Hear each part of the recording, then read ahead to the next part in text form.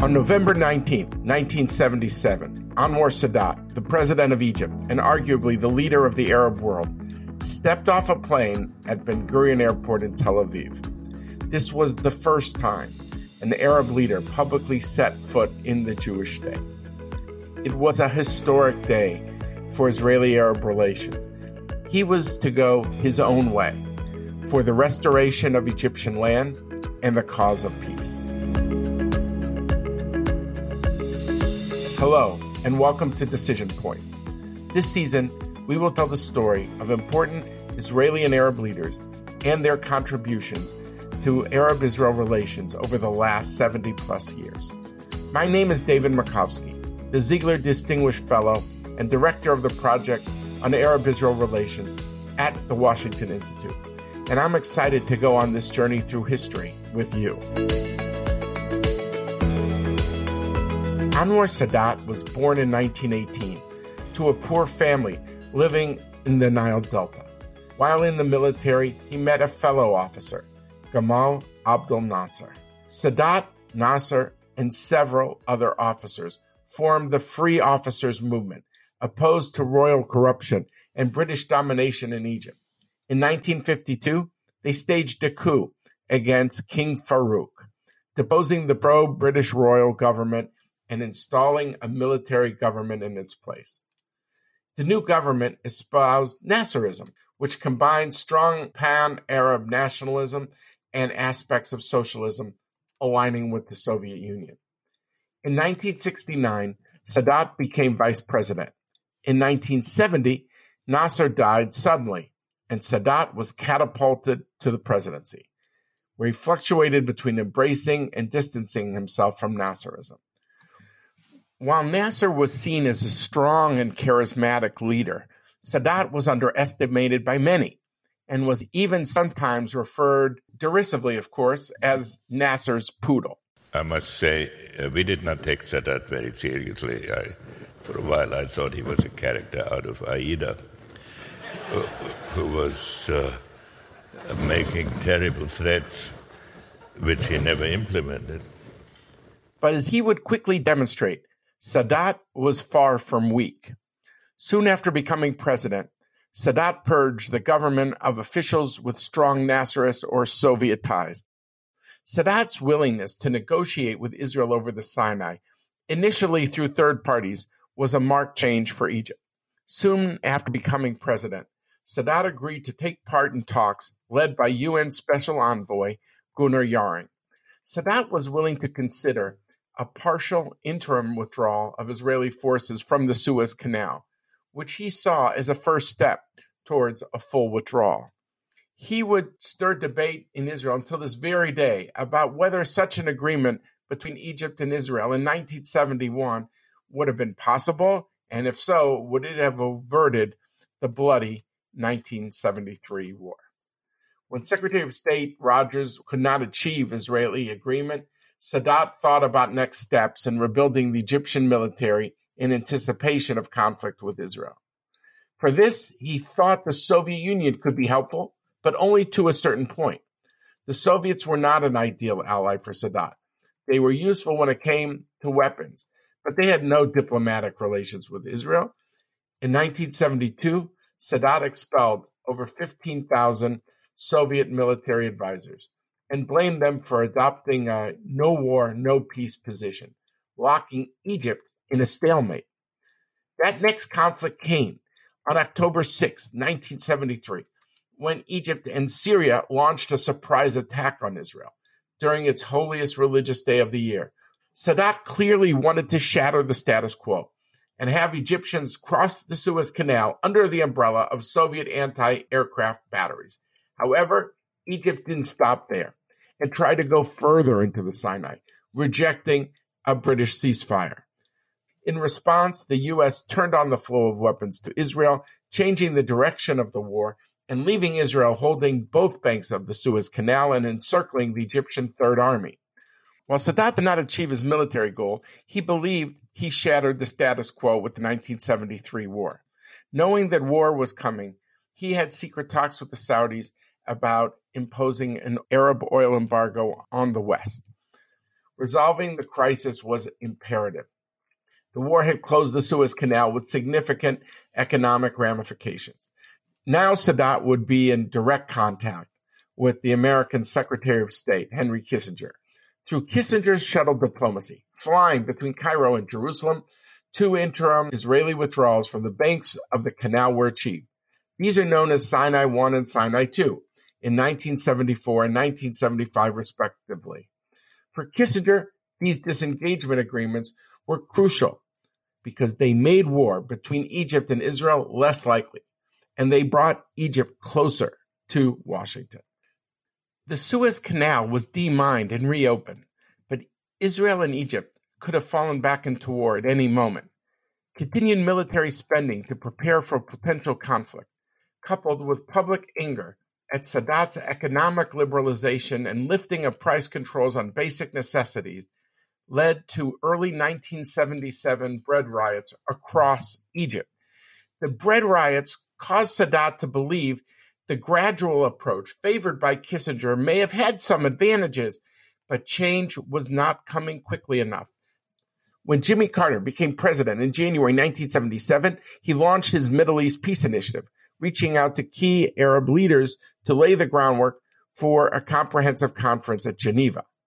By September 1977, Egypt had created a groundbreaking back-channel dialogue between Egyptian Deputy Prime Minister Hassan Touhami and Israeli Foreign Minister Moshe Dayan, moderated by Moroccan King Hassan II.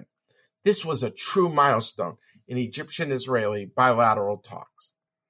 Despite Sadat's reluctance for a comprehensive peace conference, believing it was a ticket to nowhere, the U.S. and USSR released the Geneva Communique of October 1st, 1977, agreeing to basic principles. Just a few days later, Sadat sent a rare personal note to Carter, urging the U.S. not to interfere and prevent direct Egyptian-Israeli talks. Still, Carter continued to push for the Geneva Conference, asking Sadat to publicly endorse it. Sadat would not be swayed, however, and in late October 1977, he visited Romania and Iran, among other countries, whose leaders actually had ties with Israel, and they urged him to even go to Israel. On November 8th, Sadat stunned the world when he told the Egyptian parliament that he would go, quote, to the end of the earth, even the Knesset, to save Egyptian lives. Sadat knew the trip would be a major risk, especially within the Arab world. Just days before going to Israel, he flew to Syria, where President Hafez al-Assad immediately denounced Sadat's plans, but this did not deter Sadat. The whole situation needed action. The peace process needed momentum again, and these are the motives behind this initiative. On November 19th, 1977, Israel and the world watched in a shocked silence as Anwar Sadat arrived in Israel. Here to discuss Sadat's change of heart and his journey to Jerusalem is Dr. Abdulmonem Said Ali. Dr. Abdulmonem Said Ali is a preeminent Egyptian scholar on Anwar Sadat and his road to Jerusalem, and he heads the Regional Center for Strategic Studies in Cairo.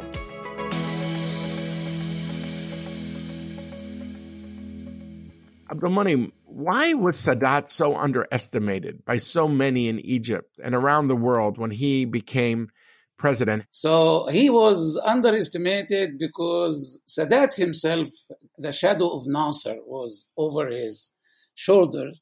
And that's number one. I mean, he was underestimated because he came after a leader who got in reputation and stature, I believe, more than he should deserve. However, he got it. I mean, the charisma, the time he was in during the 1950s, and also his sponsorship of the idea of liberation in a time after the Second World War. You have the issue of anti-imperialism, anti-colonialism, and the call for independence of countries. So Nasser was on that mainstream third world political moves. Sadat was much more kind of a cooler person, reflective, There was a lot of talk about he doesn't read anything, but actually he was reading and reading a lot. And the most important reading he was doing was many of the literature in the United States. There was a lot of ideas about how to deal with the Arab-Israeli conflict. Those people started to get to Sadat the idea how much the psychological gap is playing into the conflict and deepening it. That kind of a psychological gap led him to the idea you got to break it by something big. And that something big was to go to Jerusalem. Plus, what he did in the 1973 war, his success on the surprise attack on Israel, using actually in many ways the psychological and image of Egyptians in the minds of Israelis, to use it actually to make the surprise attack that allowed the Egyptian forces to cross the Suez Canal. So what seems like an impossible thing was achieved through that. I will say that Sadat and Kissinger probably understanding starting from November 1973, when Kissinger came to Egypt for the first time in the 6th of November, started a process of probably mutual education between the two persons.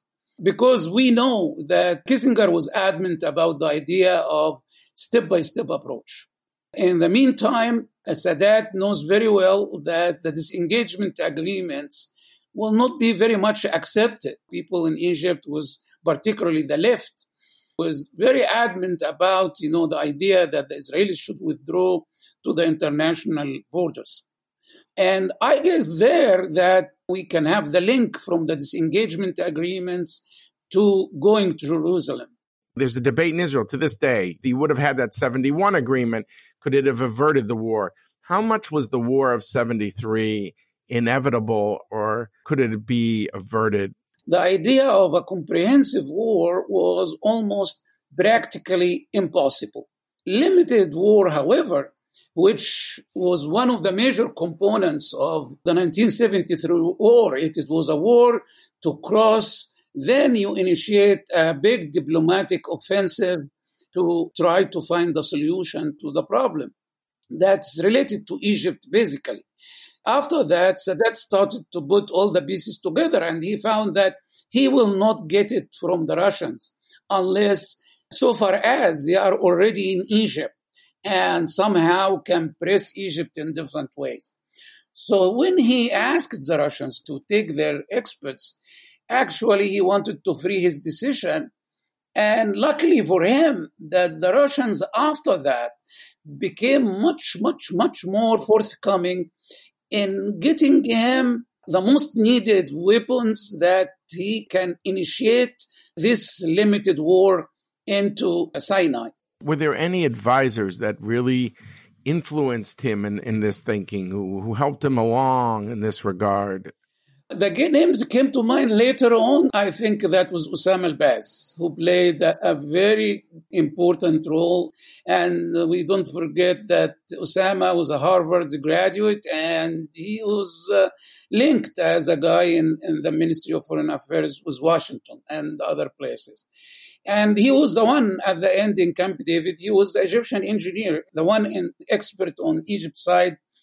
So I'm just trying to understand what led him down, first with Kissinger, down this road, and then we'll get to the Carter period. Sadat cognitive map was very complex, and I believe there was a number of stops or blocks that made his mind set on how to deal with this issue. Number one was when Egypt in 1967, who was like many Egyptians, thought as an Egyptian patriot, as an Egyptian ex-military guy, as an Egyptian part of the Egyptian generation of Egyptian July Revolution, this guy was the idea of liberating the territories was number one priority. It was the number one insult, the number one shame that came to all Egyptians. On the other side, the guy. We know in 1966 that he made two important visits for a long time, relatively long time. One to visit Moscow and the Soviet Union, and the second was for the United States, in which he stayed for, I don't remember how many weeks, but it was not a few days. And he saw the United States.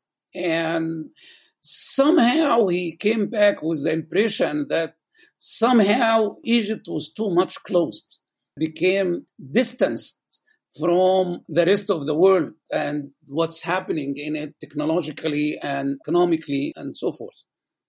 A guy from the 40s, when Egypt was the place in which world leaders come to make meetings during the Second World War and where Al-Alamein happened, centrality of Egypt in its linkage with the world, I guess he found that Egypt, because of linkage to Soviet Union, socialist policies, Arab nationalism rhetoric, became too much departed from a heritage in which the West was an important part of it. That's very interesting. The 40s, as you're right, is that, FDR and King, Ibn Saud, they met at the Suez Canal. And there were other meetings. There were meetings in Cairo and the like. So it was more of a center in those days, even for the United States. Yes. And I will add number 3. There was something growing up inside the Egyptian military, and that was an important block, which was the attrition war. The idea of attrition war, which was actually started immediately after the 1967, with a small battle called the Ras al-Aish battle, northern of the Suez Canal on the eastern side of the canal, in which an Egyptian garrison stayed. They didn't withdraw with the Egyptian forces. So the Israelis tried to attack them, and they made a final stand and stayed and succeeded. That was the beginning. Other operations started to grow. One of them was to hunt and sink one of the Israeli destroyers. Then the attrition war came 1969, 1970, in which was to make the occupation costly to Israel. Because many people think once the 67 war was over, that was it. But the truth is, as you say, the war of attrition on the Suez Canal between Egypt and Israel continued. 68, 69, 70, and there was Soviet weapons that was used by Egypt at that time. So these battles were not a thing of the past. No, it was not a thing of the past. Actually, that's how, in many ways, baptized Egyptian forces to the coming big war. In many ways, also, it tested the idea of a limited war strategy. How we fight the Israelis? Always we fight the Israelis on territories. And there it was geopolitical and geostrategic on the ground. How much ground you occupy, how much ground you liberate on the other side. However, the vulnerability of Israel was human. It was the demographic factor that matters. Hence, the idea is if you can make Israel feel the pain that we felt in 1967, which we have about 10,000 almost soldiers died, then Israel probably will need less in order to affect their decision-making mechanisms regarding staying or not staying, compromising or not compromising regarding Egypt. So how did he define limited war? Limited war is to get to the straits in Sinai, which is in the first third of Sinai, if you take the whole space of Sinai between the Suez Canal and the Egyptian-Israeli borders. I believe that was the goal. But the time the ceasefire came, first of all, my evaluation of it, he should have accepted if I was his advisor. Because that changed the war for the United States. Then Kissinger and Nixon started pouring in all the weapons. They said, look, we tried the ceasefire, and he doesn't want it. And now he's got this Soviet airlift coming. So, we're not going to let the Soviets win this war. Under this point, you will find a number of factors. There was the pressure from the Arab countries. There was the pressure of the Russians who felt that their weapons overcome American weapons. Also, Sadat was still afraid that he didn't make enough psychological impact and cost on Israel to initiate a big process. That is his estimation. He couldn't accept. I think he was wrong. The big message of the 1973 war was an extension of the message of the war of attrition, which is to make a battle that cost Israel enough to make it much more malleable for talking. And once we start talking, then there will be a number of things that we can settle for the issue of getting Egyptian territories all back. So indeed, that's what happens is that, he gets with these two disengagement agreements with Kissinger, and then Carter comes in, and then Carter wants to be different than Kissinger. No more gradualism, no more bilateralism, but comprehensivism. And this was a whole different approach. And it seemed that Sadat understood that this had its challenges because it would make him conditioned, linked to other Arab countries like Syria that had no interest in making peace with Israel. That's another point. If we concentrate on Sadat, I believe Sadat never believed on a kind of a Geneva-like collective kind of a conference. He realized very much that Arab countries are busy with many things. By that time, we were in 1967, 1977, in which you have the Lebanese civil war. The Syrians were highly involved into it. There was clashes and kind of jealousies between the Ba'ath in Damascus and in Baghdad. Sadat, and I guess all the Egyptian military establishment, realized that if we are going to do something in war and peace, we have to do it alone. What led him to agree to let Hassan Touhami to meet Moshe Dayan in Morocco in September 77? This seems like a big move and set the groundwork for his historic trip to Jerusalem. That's one of the biggest puzzles even in Egypt. But I will tell you my educated guess. Hassan Touhami was known in Egypt that his mind was not stable enough for that kind of negotiations. He was considered a Sufi mystic, wasn't he? A kind of Sufi mystic. You don't put a Sufi mystic into that kind of negotiations. But he did. And my reason for that, or my understanding of Sadat reason, he wants something deniable at that stage. It made a momentary kind of goodwill, but in substance, there was almost nothing or very little. Later on, I believe Sadat went to Jerusalem because he doesn't want Carter to go into the Geneva type conference and deliberately to undermine it. All the pressure was on Sadat. Here, the Arab world severed ties. The Arab League was moved out of Cairo. You had, I don't know, was it Arafat or someone saying, I will shake the hand of the man who pulls the trigger against Sadat. He was denounced, and yet he had the strength, and he had the sense that it always rings with me. He said, whoever tries to isolate Egypt isolates themselves. He had a certain confidence, it seems to me, in Egypt's role in the Arab world, in the Middle East, as being so central that nobody could isolate Egypt. If you could talk about this strength. I think that was a great point. At the time, Egypt made war. In the time of testing, it made what's necessary.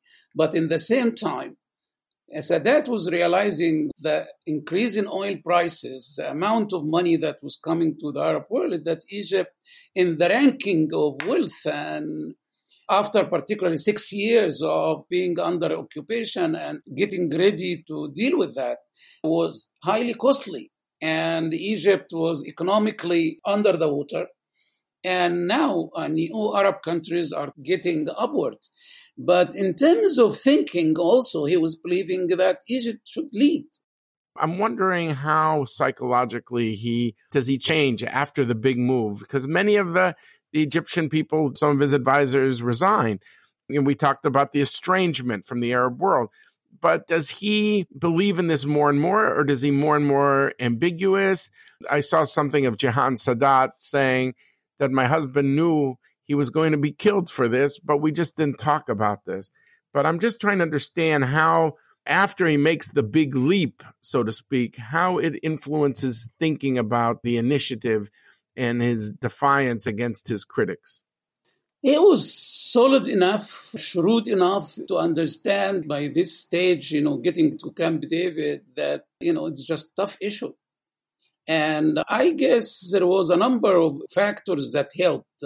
One of them was Osama al-Baz. Some of the people in Carter's staff were working on many of that there is always a way out. And when you have crises with Begin, like getting Sharon on the issue of settlement. But also they were, by then, Sadat charmed Weizmann. And Weizmann was key. He was forthcoming. He was, in a way, Oriental. Well, they got along well. And see, here, people like us coming from IR studies and political science and stuff like this, give too much value to objective realities, how things, went, how the communication happened. But there are individual personal factors. It happened that I met with Weizmann for about 4 hours in Jerusalem, in his office. When he was president or when he was still defense minister at the time? When he was president. And actually, he was very passionate about Sadat. And I believe here that there was something common, Weizmann lost his son. In war. Yeah, he was very much affected by his son's death in war, and he wanted no more wars. And also Sadat, his brother, who was like a son because he raised him. And he died in the first wave of Egyptian planes in the war. So there was a personal touch there. And certain points, Sadat made what people do sometimes. You threat to destroy the whole process. And actually, when the day he decided to leave Camp David, actually Carter went to him and threatened him, that Egyptian-American relations would be affected. But if you stay, that's what Carter told him, then I will take your position on the issue of the airfields and the issue of the settlements, which were the biggest two issues at the time of the negotiations. There were the two big sticking points at the end. Would Israel evacuate these airfields in the Sinai, and would Israel remove the settlers in the northern Sinai, in the Yamit area? And those were two key, and those ones, where they were solved, you had a breakthrough. Would it be fair to say, Abdul-Monem, that in a certain way, Begin and Sadat were closer to each other than they were to Carter? For me, or my generation, the idea of liberating or taking Israelis off Sinai, that's a great thing to do. But what was not great was how we can take that for a more comprehensive peace, because despite the fact if Egypt got Sinai is great, however, it is not a good thing to stay in a very unstable region and with a sense that all our neighbors are somehow feeling that Egypt betrayed them. And unfortunately, Sadat over-exaggerated two things, that Carter will stay in power, which proved to be wrong because Carter is one-term president. Second, he thought that the American institution means kind of durability of ideas. But once Reagan came, he has a completely different perspective than Carter. And as such, the autonomy talks, which if it was a success, probably many of the problems we are facing today, we won't have it in the first place. But unfortunately, things got complicated and Begin started to talk about autonomy talks as if kind of administrative kind of autonomy. And Sadat was assassinated. Later on, Sadat's very kind of grand strategy was not completed. Did Sadat think that the Islamists, which we haven't discussed, the ones who actually killed him, did he underestimate them as a threat? For the first one, I think he overestimated himself because once they decided to assassinate him, they took the short road and they succeeded. At the time, he was their friend also. Right. People need to know is that he basically invited the Islamists back from Saudi Arabia, right? Saudi Arabia and out of prisons and allowed them to have a magazine and saying in Egyptian public life. Was that because he saw them as a counterweight to Nasserism? Why did he do it? His political enemies, that was the Nasserites, because the Nasserites were not accepting from the beginning that Egypt stopped the war. His peace initiatives. The disengagement agreement broke all relationship between him and the Nasserites. And that was a big mistake. Well, he underestimated them because he overestimated himself, because these guys were penetrating, as we have seen in his assassination, they penetrated the army, they succeeded to get into the parade. They succeeded in assassinating him. That was because of high penetration into very sensitive military and security areas. So if you had to now assess the Sadat legacy. For Egypt, Sadat actually removed the legacy of being occupied by foreign forces, ruled by foreign people for almost 3,000 years. Since 1982, when the Israelis got out until now, Egypt has got the first almost 4 decades of being totally liberated from foreigners and occupation. Second, he implanted the idea of development, the idea that Egypt could be a great country if it concentrated on the idea of opening the economy and starting the process of getting into the age that we are in. During that period, Egypt was in the second wave of development in the world. And he started the multi-party system in Egypt again. I mean, he did a lot of things in terms of seeds, ideas. We just want to thank you so much, Abdulmonem, for you taking the time to be with us and really reminding people of the legacy and the life of this great historic leader. So I want to thank you very, very much. Most welcome, David. The story of Anwar Sadat should provide a sense of humility to all. No policymaker, no analyst, no journalist predicted that this leader, who rose in the shadow of the charismatic Gamal Abdel Nasser, would become one of the most consequential leaders of the Middle East in the 20th century. We heard today how his move to peace with Israel was not due to caprice. It was a journey, a function of Sadat's assessment of Egypt's needs and Egypt's challenges. He was a man of great political courage. He was able to withstand all of his critics, and sadly, he paid the ultimate price for his decision. Yet his iconic trip to Jerusalem is one of the boldest steps in modern Middle Eastern history. Most importantly, the peace between Israel and Egypt has held for over 40 years since his trip, ending the frequent, bloody, and costly wars, not just between Israel and Egypt, but Israel and its neighboring states. Both Anwar Sadat and his counterpart in making peace, Menachem Begin, will be remembered for leading their peoples to a better future. Please go to your favorite podcast app and subscribe, rate, and review Decision Points. And please tell your friends. I've also recently published a book co-authored with Ambassador Dennis Ross on 4 key Israeli leaders called Be Strong and of Good Courage, How Israel's Most Important Leaders Shaped Its Destiny. I want to thank all of those who made this podcast possible. Our coordinator, Basha Rosenbaum, a researcher, Scott Boxer, Jeff Rubin, Scott Rogers, and Carolina Krauskopf of the Washington Institute, Richard Myron and Anouk Millett of Earshot Strategies, and Paul Woody Woodhull of District Productive. Thank you all.